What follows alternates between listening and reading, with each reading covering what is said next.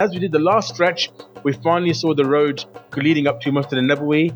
And at that moment, all the fear, all the pain, all the stress, all the worry, all the ups and downs, all that tension, all those months of constant headaches and worries, all vanishing. As soon as you saw the minarets of the Masjid al-Nabawi, that's when we realized that this was epic. Life is like a bicycle. To stay balanced, you must keep moving. Assalamu alaikum and welcome to another episode of the One Foot in the Sink podcast. My name is Anis and Foz is here. Hello everybody. And we are joined by one of the cycling pilgrims, Sayfullah Nasir. Assalamu alaikum wa rahmatullahi wa barakatuh. Assalamu alaikum. Hello my friends. Muslim lifestyle podcast. What do you think the podcast is about? I think it's about Muslims because you put your foot in the sink when you do wudu. It's about a story called the Ghostbusters. So Foz, do you know how to ride a bike? I do. I just taught my son how to ride a bike after months of trying. How about you, Nis? Are you balanced on your bicycle? It is hard for me to keep balance, but I do try. I keep moving to stay balanced. How about yourself, Sayfullah? You must be the master of balancing after what you've been through. I don't know really how to put it, but I would say that if you were to see me right now, you would not think I am a cyclist, let alone an amateur professional cyclist who's done the trip that we have actually done.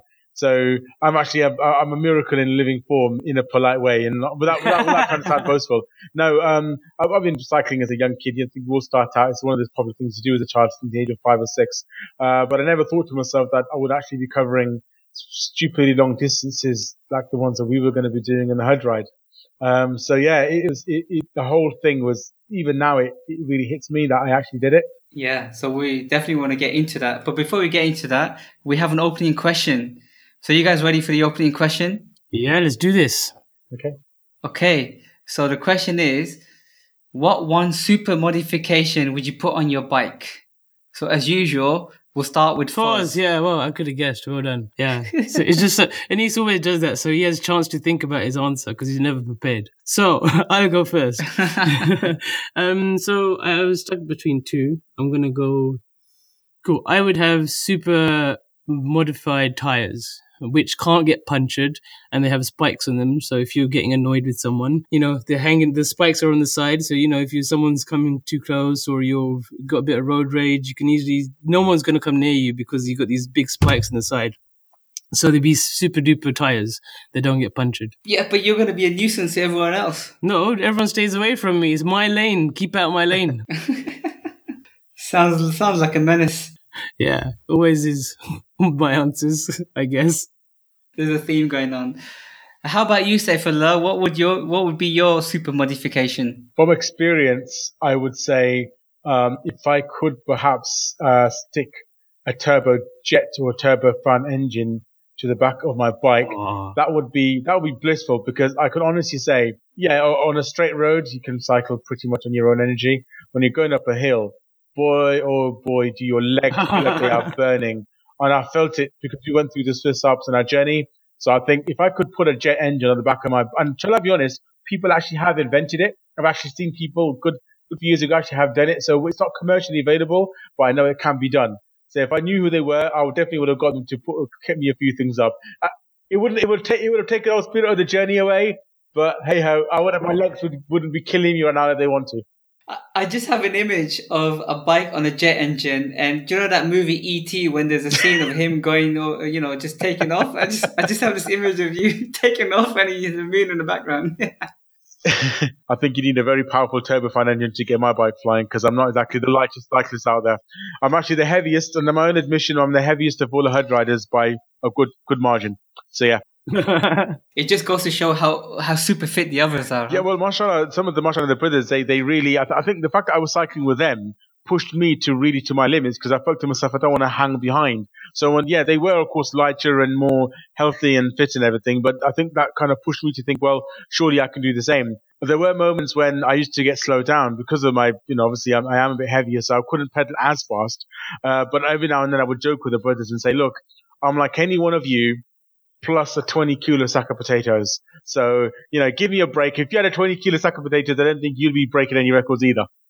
I bet you did have some jetpacks so you could keep up with them. You secretly talk about it's already there. I bet you had it. And you turned it on when it... my jetpack was more internal than anything. I think we just took a few. We took some. We don't. Allah forbid you took anything like performance enhancing. Allah forbid.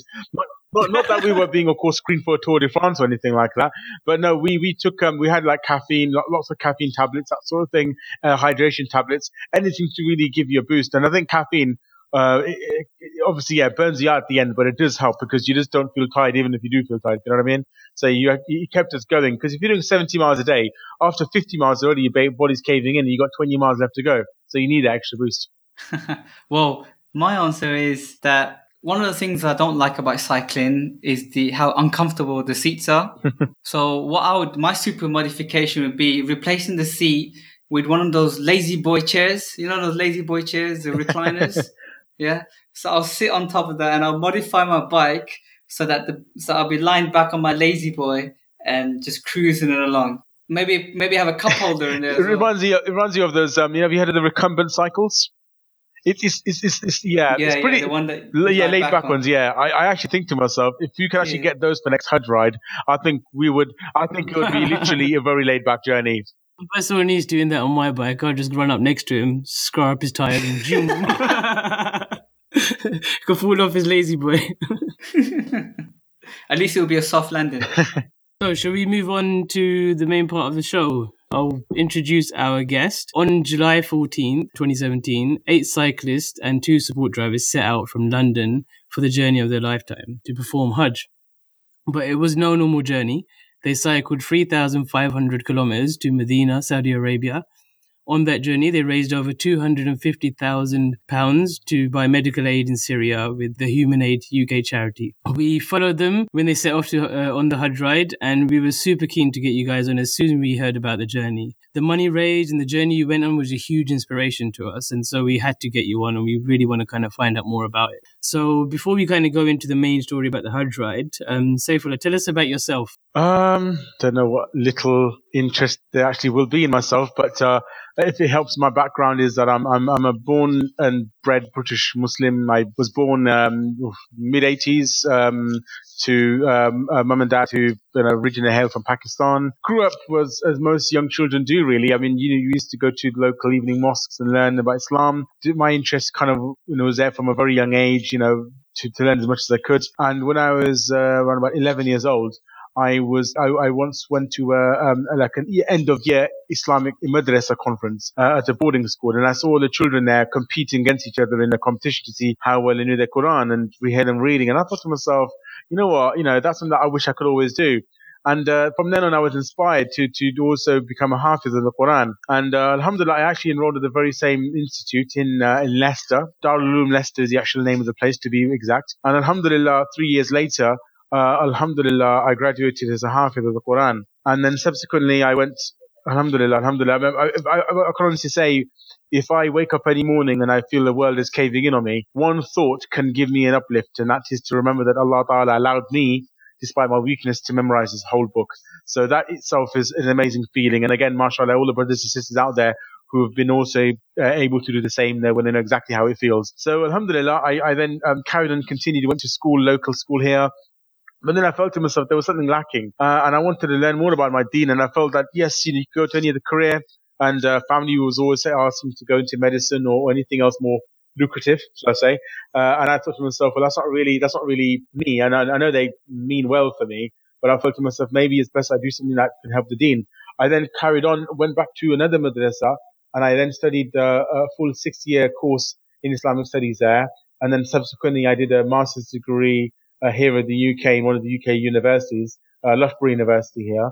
Alhamdulillah. So then, since then, I've been working as an imam in various capacities. I mean, an imam can not only lead prayers, but can do various other things for the community. So I currently am the university imam for my local town, Northampton's University, and also one of the local hospitals here. I'm also the Muslim visiting chaplain, so I visit the patients there. It's in a mental health care sort of a secure unit. And alhamdulillah, and then I also, in my spare time or whenever I get a moment in the day, if local schools want to visit their mosque or they want us to come and talk to them about Islam at their school assemblies, I facilitate that as well. So that's pretty much my schedule and my daily grind. And alhamdulillah, keeps me busy. Alhamdulillah, keeps me busy. When you started, you're like, well, there's not much I do, but that's alhamdulillah, mashallah, it's amazing, it's loads. No.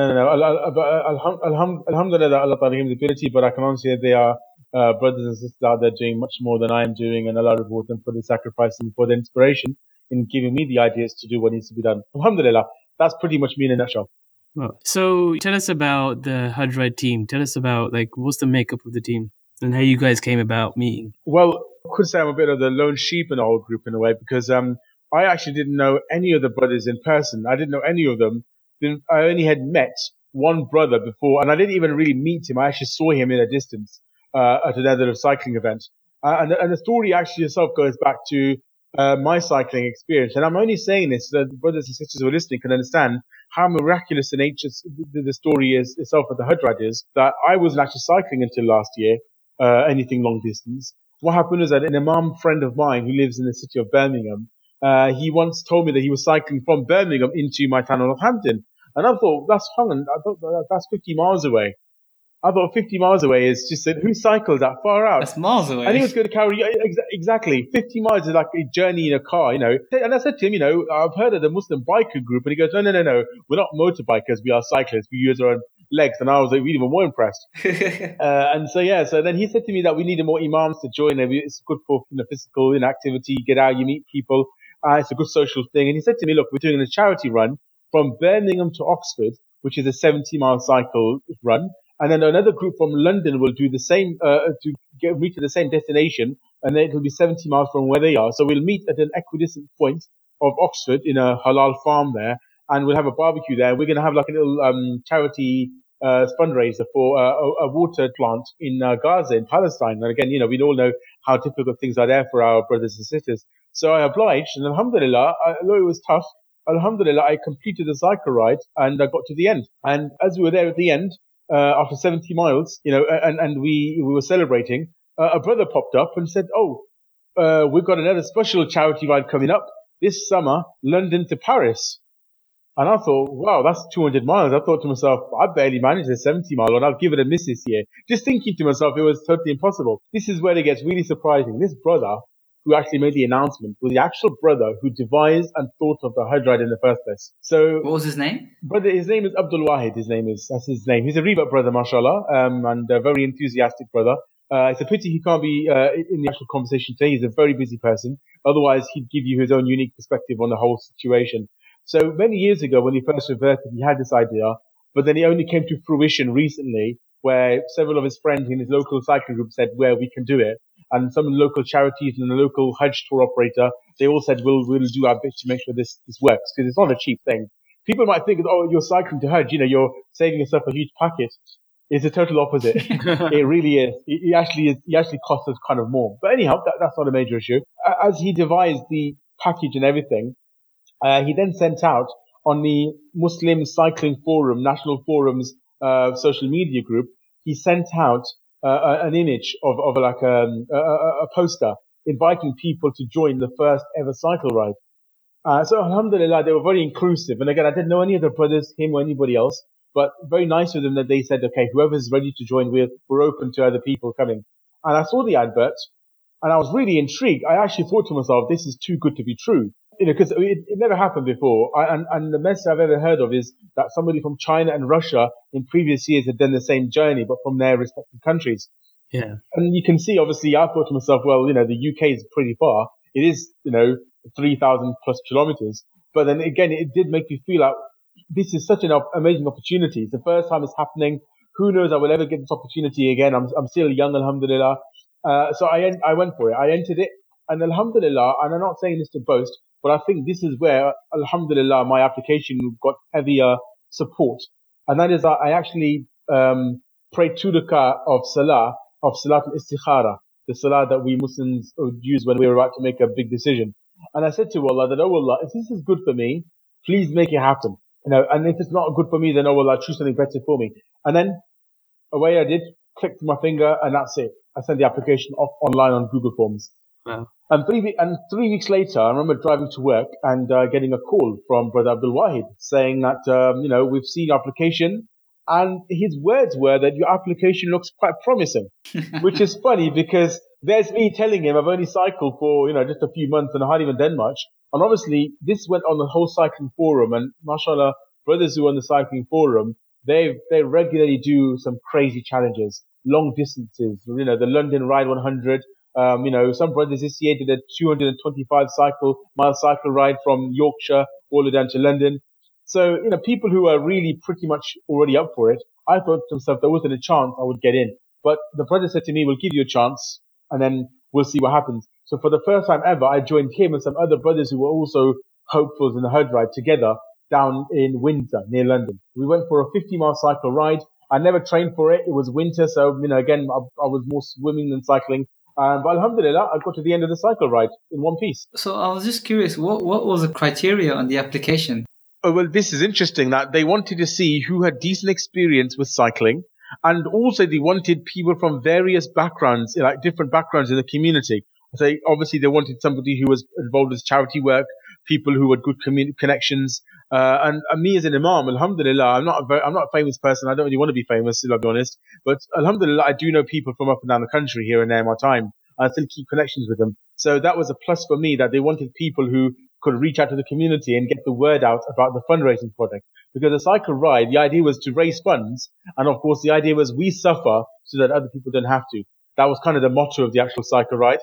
Well, alhamdulillah. And so just tell us what you mentioned about the charity, and the vision was kind of you guys suffer so other people don't have to. So tell us a bit about the vision of Hajj Ride and, the charity you worked with. Well, the Hajj Ride, I think if you could put it together in a nutshell, I would think there were three main objectives.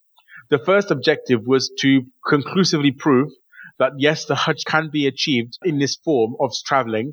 It's a practically possible form. It adds to the diversity of people in the past who used to walk, who used to travel long distances. So it's trying to bring a bit of that old school feeling back to the Hajj. That, taking your time going there, going through a bit of difficulty, not to break yourself, but rather make yourself a tougher Haji and a better Haji for what you've been through. That was one of the main objectives. So to prove the Hajj can be achieved in this unique way and to bring that old school feeling of Hajj back. And the second one was, yes, to raise funds initially for the Syrian ambulance emergency appeal. And just to put it very briefly, the idea was that in Syria, all hospitals, many hospitals have been attacked, and, you can't keep building hospitals once a hospital gets attacked and destroyed. So people are dying, and they're still continuing to die of small injuries because you can't get to medical help in time. And so the idea was that if we were to recommission ambulances that have been decommissioned in the UK, so good quality ambulances, but they're no longer good enough for British legislative use in the NHS. So the idea was that we would buy them, revamp them, and then send them over, if possible, to Syria where people could use them. And alhamdulillah, the scheme worked out really well. We managed to send so far, along with other charities, so we won't take all credit for ourselves, other charities did help us on this. We managed to send 85 ambulances in one go, at least. And this is the longest, mashallah, the longest ambulance convoy in British history to leave the British shores.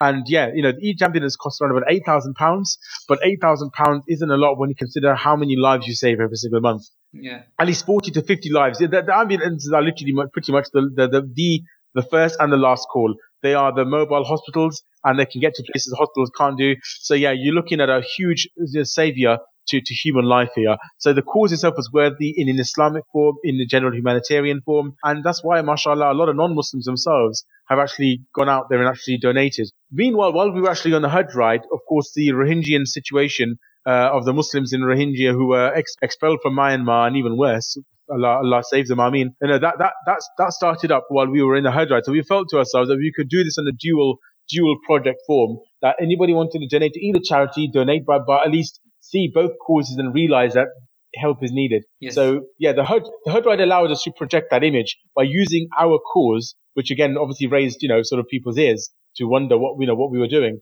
And I think then we were able to use that to get the word out about the products. And mashallah, that's why we managed to raise a good amount. The third thing that we were doing the Hajj ride for, which is pretty much the first two put together, and that was to give the Muslims of the world hope and positivity. that, for everybody to sort of get behind us and root for us. It would help in really, mashallah, for brothers and sisters to be united again and to have that support, and also give a positive feeling that, mashallah, such things are being achievable. And I think, alhamdulillah, I've seen, Allah is alone to be thanked, that we've actually managed to inspire many people along the way and give them hope and positivity. And I could say honestly, when we actually got to the final destination, the support had snowballed. We were getting messages from all countries around the world. So alhamdulillah, I think that purpose was, mashallah, very amazingly achieved, to get brothers and sisters to feel, yes, the ummah can rise on its feet again and do amazing things. Well, one of the things I wanted to pick up on is your point number one, to prove that it can be done, and somehow, linking it back to the old school feeling of going for Hajj. And that's quite important, because Hajj is a spiritual journey. And nowadays when we do Hajj, we usually fly into Mecca or Medina.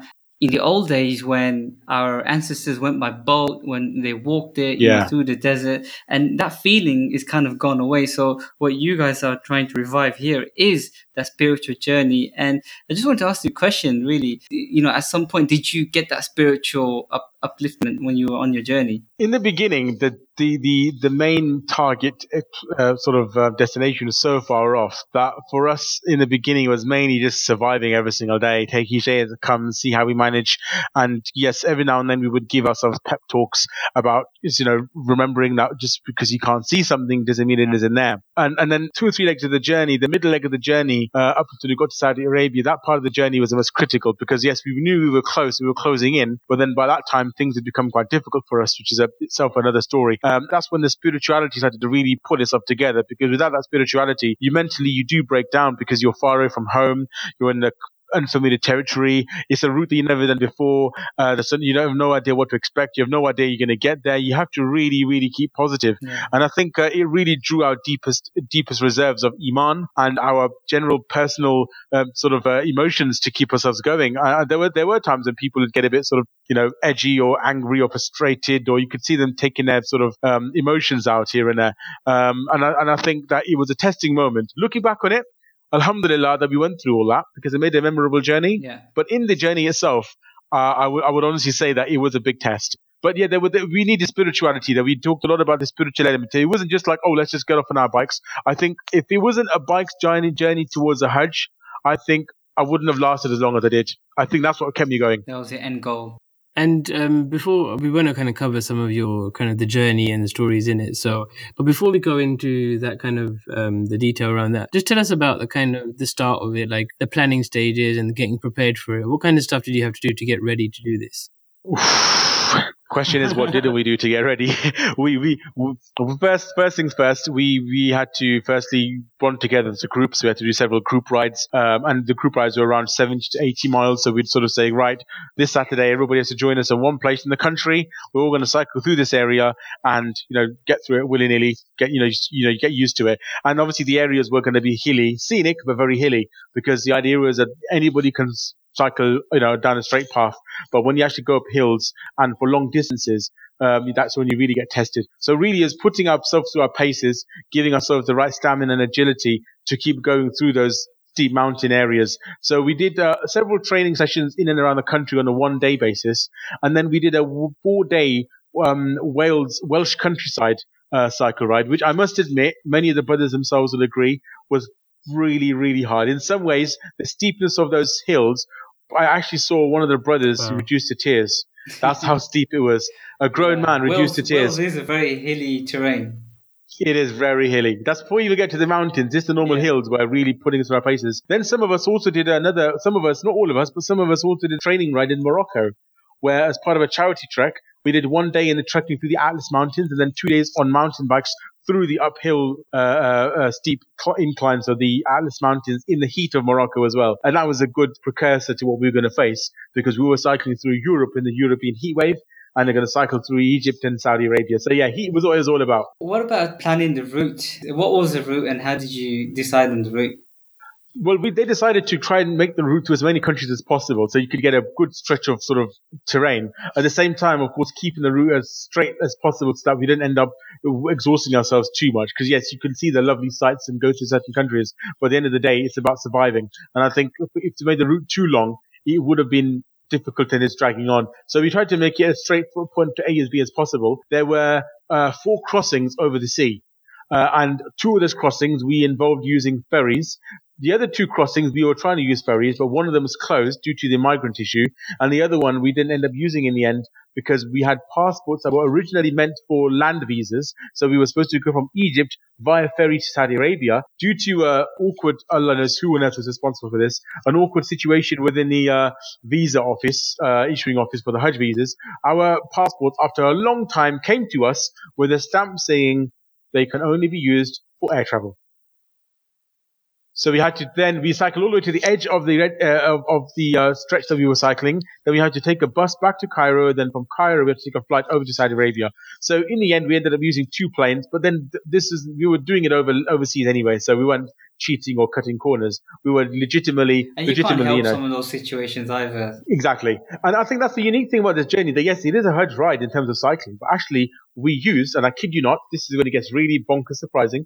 We used, of course, a bus. We used a van, we used a train, a monorail, to be exact. We, of course, used a plane. We went on camels. We rode animals, went on camels as well. We also went on speedboats. And some of us, even on a longer story itself, we actually went parasailing. So we literally used so many forms of traveling. And I think putting that all in together, it actually makes it quite a memorable journey that we kind of took a bit of everything. It sounds like an epic journey. Yeah, it definitely is. Yeah, subhanAllah. And the interesting thing is, just a little side note for brothers and sisters who are listening, my Ustad was explaining a verse in the Quran where Ibrahim alayhi salam gives the adhan for Hajj. And Allah Ta'ala says to Ibrahim alayhi salam, this is the adhan, give the adhan for Hajj, like we give the adhan for Salah. And Allah Ta'ala says, they will come to you on every form of thin conveyance, like obviously like an animal which has been worn through for many months of traveling. And my teacher explained that the word zamir in Arabic refers to an object which is thin at the front and thin at the back and wide in the middle. Oh. This, subhanAllah, yeah, this refers to boats. It can refer to modern day planes.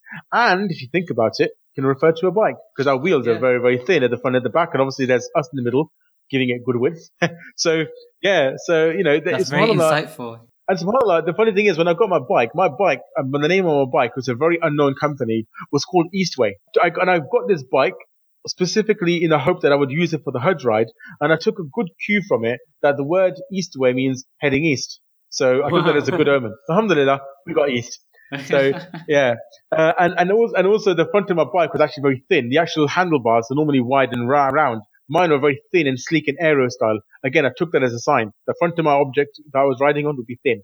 So subhanAllah, it's just a little side note, just really interesting how we got on everything we could think of. What verse of the Quran was that? This is Surah Al-Hajj. I can't remember the verse number off the top of my head right now. The verse is sort of around about almost like a third of the way through the actual chapter of Hajj in the 17th juz of the Quran. Okay, we'll look it up and we'll definitely share it with the listeners. I think it's a good kind of point to start getting into the journey. So talk us through kind of the journey from when you started and kind of challenges you faced and how it went along the way. Here's where I take a deep breath. The journey lasted in total 36 days. Of those 36 days, I would say approximately around 25 to 28 days were spent cycling, with a few breaks in between. And then we had a few issues where we were sort of held back due to visa issues in Egypt for a longer time. So I think put it together, if we sort of crunch it up, it would be 28 days of cycling. And every single day, the idea was to put 70 miles of cycling. And earlier, coming on to brother Anis's question about how we plan the route, there's an application that you can use, which is a very widely used one by athletes worldwide called Strava. Right. Strava has an online mapping routes where you can actually map your and make your own routes for your journeys, and then pop them onto your sat navs or whatever you have, and then you can use your way to get around from one place to the other, track your distances, times, and all sorts. So we had somebody making the route every single day, and each day was already pre-planned, and we had it uploaded into our compute and our sat navs, small little sat navs we had attached to our bikes in case we got lost and needed to get the route back. We left London on the 14th of July, but we weren't alone. So there was 8 Hajj riders, the 2 support drivers, and then there were 25 brothers who would join us for the London to Paris. Oh, okay. The same cycle that I backed out of last year for the greater good, only to be put into the thick of it this year, because last year was a 200-mile main event. SubhanAllah, this year, the 200-mile event was actually a warm-up to an even bigger ride. So it's really ironic how that worked out. Nevertheless, we traveled over down to the Brighton coast, and then the next day we cycled onto a ferry, and then the ferry got us over to France, jumped off, and then cycled through France for another 2 days until we finally hit Paris. When we got to Paris, as we usually do, with pictures taken in front of the Eiffel Tower to prove people we were here. And then after that, we everybody had a big, nice, lovely celebratory meal. And the next day, one by one, everybody else started making their way back to the UK. And that's when us 10 brothers now, we were kind of feeling the emptiness now that we were on our own. And I've used this example before, I will use it again. You see the space shuttle and you see the rockets that are actually attached to the side, the booster rockets.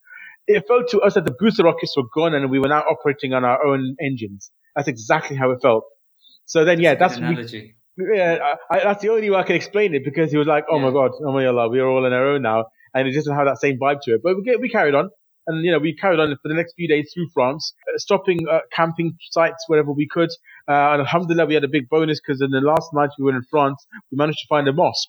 And the mosque was very, very accommodating. Let us stay there, gave us lovely, mashallah, food, chicken wraps and shawarma and everything you needed, basically, after a 70-mile cycle ride. And the next day we went into Switzerland, and we performed Friday Jumu'ah prayer, the 21st of July.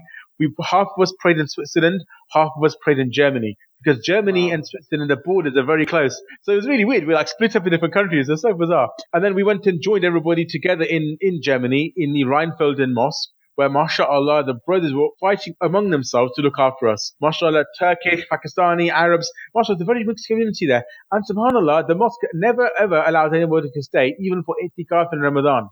So imagine that on that day they said you can stay. It's a big privilege, yeah. And that really kind of told us that those doors which had never been opened were opened up for us. And mashallah, we really were, we were sad to see bye to them. But obviously as travelers, which is another lesson of the journey, you keep going through different places in life. And that's the same thing with our journey. No matter how wonderful the people were, no matter how beautiful the scenery, you had to keep moving. So we continued through Switzerland, back from Germany into Switzerland. And then this is when we went to the main section of the whole journey, which everybody remembers, Swiss Alps. Beautiful. Oh my Allah. I can honestly, I can't show you the pictures right now in front of me, but if I was to show you brothers the pictures, you'd be astonished. It's just wonderful, amazing glaciers where you've got a lake which is green and the lake is blue because they've got different waters going into them, and stunning huge peaks. And then we go down the roads, down these hairpins, like you do some kind of racing driving game. Yeah. And it's just amazing. Again, we weren't just looking at it through a glass window from a car or a coach. We were experiencing it, breathing it. But there was one day where I think we really felt it because of the altitude. The altitude on one day was 3,000 meters by the time we got to the top of the mountain. So already oxygen was low. It was cold. It was wet. And some of the brothers were still cycling in the dark. So they were dangerous. The moments of that where it got a bit dangerous. We had to go out in a van and pick them up and tell them to get in the van and then head back to the hotel. Because there's some days when the weather got bad. That was your rule, right? You were only cycling during the day and not during the night. We would only cycle at night time if it was safe. Otherwise, we'd have to get in the van and then get to our next place. We stayed in a hotel at this point as well because again, there was nowhere we could stay otherwise. The next day we carried on and we went into Liechtenstein. Liechtenstein is a little country, 37,000 people, not even the size of your average town, but again, a very high, sort of one of those countries that tax havens, whatever. The irony is, Liechtenstein is a very, very rich country in its own right. And yet, subhanAllah, we found ourselves not being able to live anywhere that night because the mosque that we were originally going to stay in would actually close and the main brother who had the key could not be found. Wow. So then, we had nowhere to stay because we couldn't stay out in the open. We were in the Alps, so it was very cold. SubhanAllah, this is the irony. This is how Allah Ta'ala teaches us a lesson in life as well. The only person who was actually willing to give us a place to stay for the night was a Syrian refugee brother. Wow. In his apartment. MashaAllah. That's amazing. We come in this little room in his apartment, all of us, and then he just got a few tins of cheese and bread and tuna and tomatoes out and said, look, this is all I can offer you. But you know what? MashaAllah, we enjoyed a really good meal that night. No complaints. I'm so I don't know what to say, but the way just the riding through these countries, the story about how you're bringing communities together and how people just come together to support the cause, bringing the ummah together, it's just so inspiring. Alhamdulillah.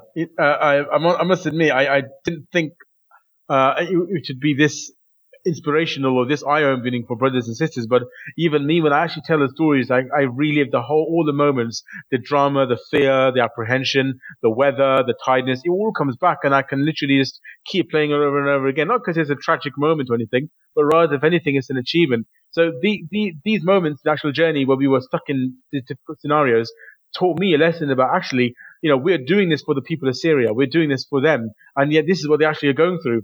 And then the brother said to us, get out. You have to leave at 5 o'clock in the morning because my boss is going to be here. Get out of there by then and wish you on your journey. We went to an immigration center afterwards to sleep there because there was a one room spare. We got kicked out of there as well. And then and if you thought that wasn't bad enough, as we were about to leave, the Lishan Sands police surrounded us with 3-4 cars. I wanted to know who we were, so we had to go through all the security checks with them, our passports and everything, before they let us go as well. So yeah, we felt homelessness, we felt the status of being a refugee, a fugitive, anti-suspicion. We all felt it all in this journey. You name it, we went through it.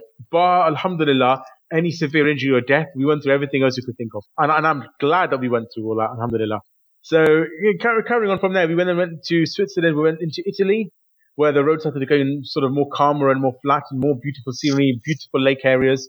And alhamdulillah, then in the end, we then went further on to Greece, where we took a ferry forward. So that was the first day we got to rest. We've been cycling for 14 days non-stop. Wow. By the time we got to Venice, which itself was a crazy ride, because in Venice we did 125 miles in one day. One day. In one day. And some of the brothers pointed out to me the other day when we had a good catch-up the other day, they said to me, actually, some of them did 136 miles. That's huge. So subhanAllah, yeah. So we, mashallah, amazing miles. And I didn't do the whole 125. I did about 90 to 100. I'm not sure how long mine was, because I was feeling ill. So when you were feeling ill, you can actually have the van to pick you up and drop you off later on to give you a half an hour, an hour to rest and get your energy back. So it's not about wearing yourself out. It's about living to ride another day. Yeah.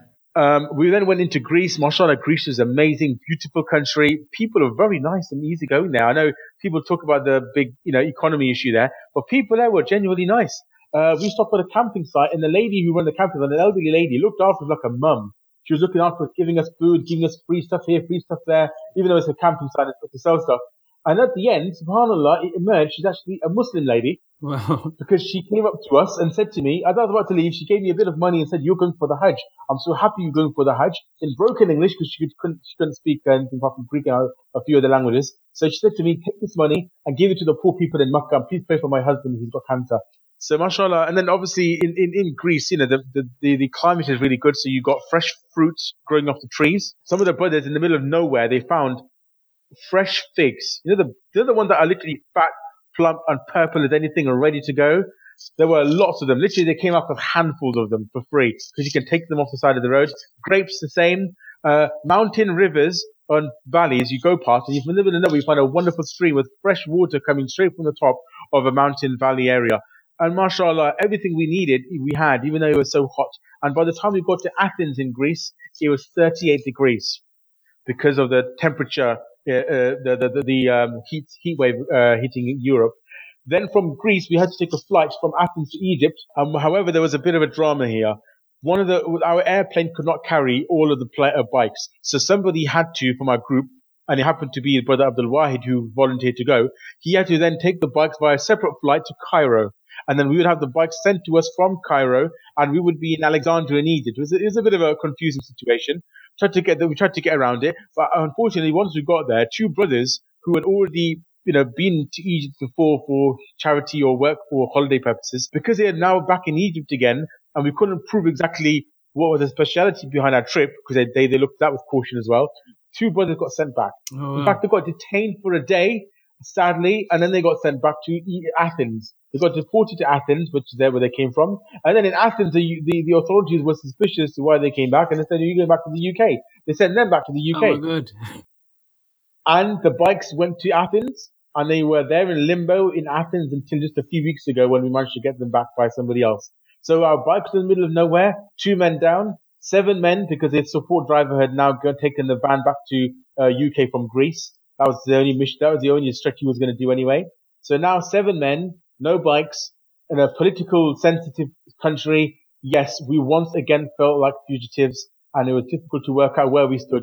And I understand it was. I was gonna say you've literally been through everything, even deportation. I'm telling you honestly, honestly, and I always people say to me, "Are you going to go again?" And I say, "Nope," because the sequel is never as good as the first one. You all know it, right? So you never know. never know. No, but no. This time, I mean, this point in the trip, we now have to then go from Alexandria to Cairo, get new bikes, i.e., from a hire center, and then meanwhile, obviously hoping the other brothers would get themselves back safely, and then we had to continue on our way without those people with us. We had to continue all the way down from Cairo to the Red Sea, where we were hoping to catch, of course, our ferry, which was meant to be. But we continued. We managed to get a few bikes from Cairo, hired to us. They weren't the same as our normal bikes, but I think this is also a sign from the test from Allah Ta'ala. Sometimes, even if you feel you're well equipped, and yes, the jet engine would have been a lovely idea, but it wouldn't have been useful in Egypt. But in fact, subhanAllah, Allah Ta'ala teaches you that Allah Ta'ala helps you in His own unique way. And I'll tell you why, because that jetpack topic actually will come back in a very interesting way. I'll tell you how. We had a 3-day stretch of traveling through Egypt. Every single day was 90 miles. There was no stoppage point in between. So 90 miles through the Egyptian desert each day. So you can imagine it was very difficult. Temperatures of 36 to 38 degrees, blasting hot temperatures. Yes, we had a support van with water, but even then, still, you can feel the burn of the day. On one day alone, I remember taking my water bottle out to drink the water in my bottle, only to find out it had become so hot due to the heat of the sun that the plastic of the bottle had infused into the water, and I could taste the plastic. Oh my goodness! And I tried to pour the water over my arms, and the water was like pouring out of a hot bath. So I had to pour the water onto the ground. So that's how hot it is. So on that day, can you imagine on that day, those 3 days of traveling, the last day I was ill. I wasn't even well enough. I got up and I thought, you know what? The day before I was ill, I didn't manage to travel because I was really ill. This day I thought, you know what? I'm traveling. I don't really care what. Again, by this moment we were battle weary, fatigued. I thought, you know what? I don't care. I've come to cycle. I'm just going to cycle. Got my kit on. And subhanAllah, Allah Ta'ala works in His amazing ways. This day was the longest route that I was probably going to do by far, which was 96 miles from Ras Al Gharib to Hurghada in Egypt, in the Red Sea coast. That's going through the desert area as well, isn't Yep, it? going to the desert area, pretty much straight roads, but some a bit hilly. So it wasn't easy either. And subhanAllah, our group leader said to us that we're going to have to go on this route. You may get some powerful wind. And the wind normally actually happens to travel a northwesterly direction, which is actually going to go against us. So we would have been cycling through powerful wind. But subhanAllah, on that day, the wind changed to the totally opposite direction. And we were traveling, I kid you not, through the 96 miles journey through a sandstorm. Wow.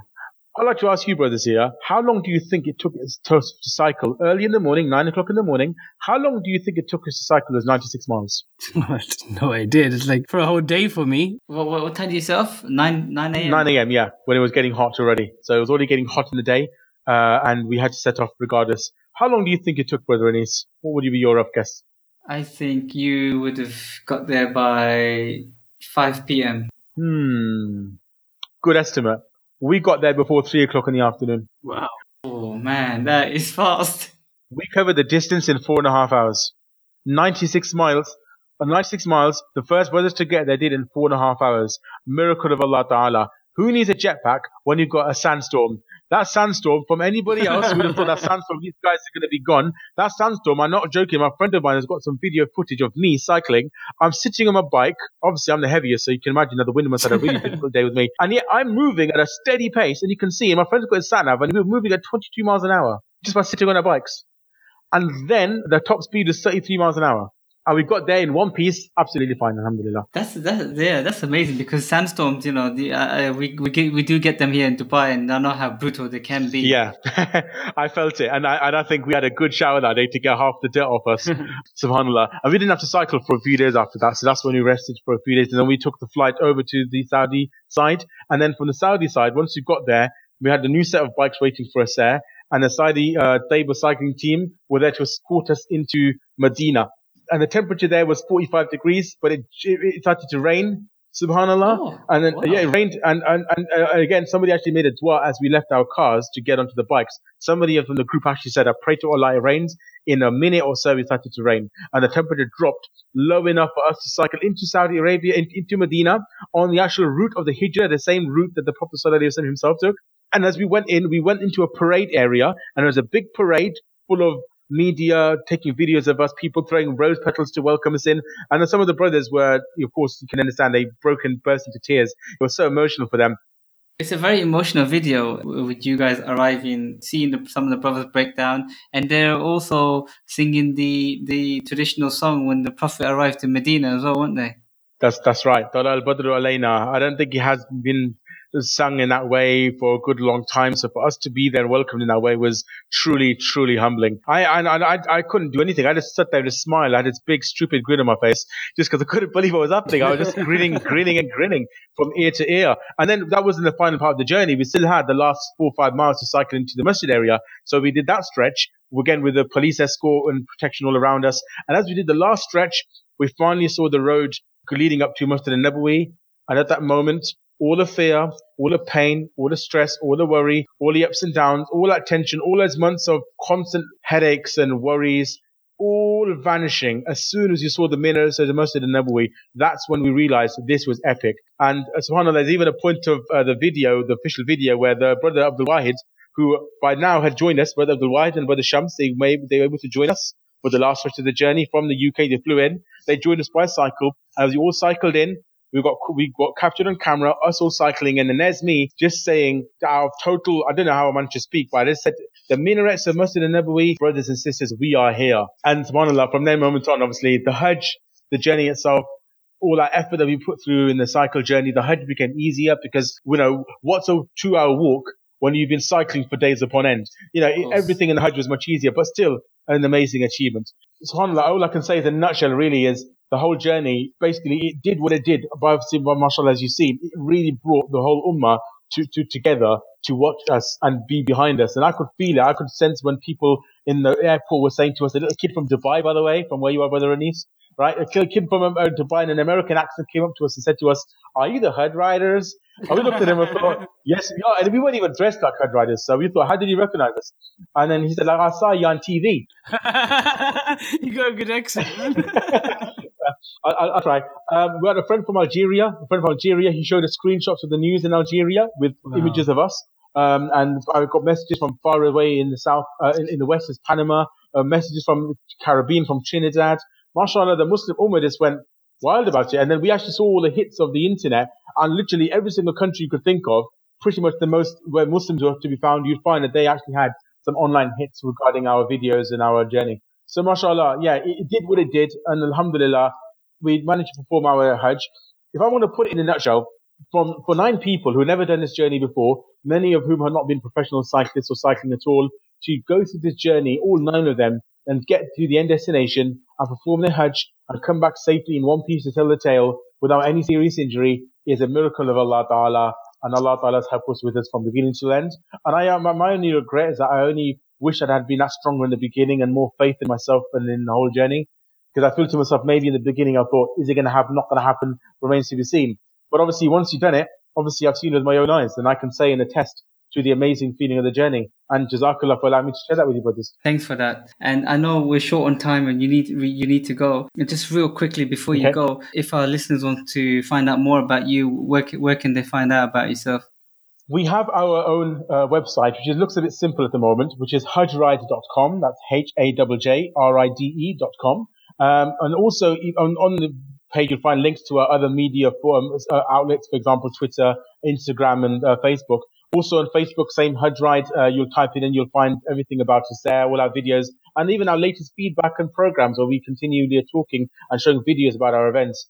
And also, if you go to our YouTube channel and type in Hajj Ride by the Human Aid UK's channel, you'll find all our vlogs. We had 15 vlogs professionally done, mashallah, and you can see everything in there. You'll see a few laughs, a few tears, a few ups and downs. You'll see all of it. So yeah, please join us in the videos. And again, just to get the word out, we are continuing to take in donations. So anybody who wishes to donate or support with, at least with your du'as, of course, the brothers and sisters around the world, especially in Rohingya and especially in Syria, please do by all means support them. They deserve our help. And what we have gone through in a Hajj Ride is nothing compared to the suffering they have every single day.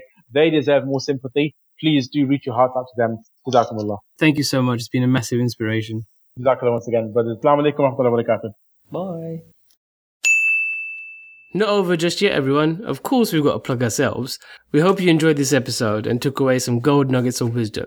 Remember to leave us a 5-star review on iTunes. If you wanted to give us any feedback, praise, or if you have any suggestions for guests, send us an email to info@onefootinthesink.com. You can also find us on Facebook, just search One Foot in the Sink, or Instagram at One Foot in the Sink, or Twitter at @1 Foot in the Sink. Make sure to subscribe to the podcast and look out for new episodes every other Monday, or fortnightly, or bi-weekly, whatever you want to call it. Let's go with 2 weekly. That's me all done. See you guys soon.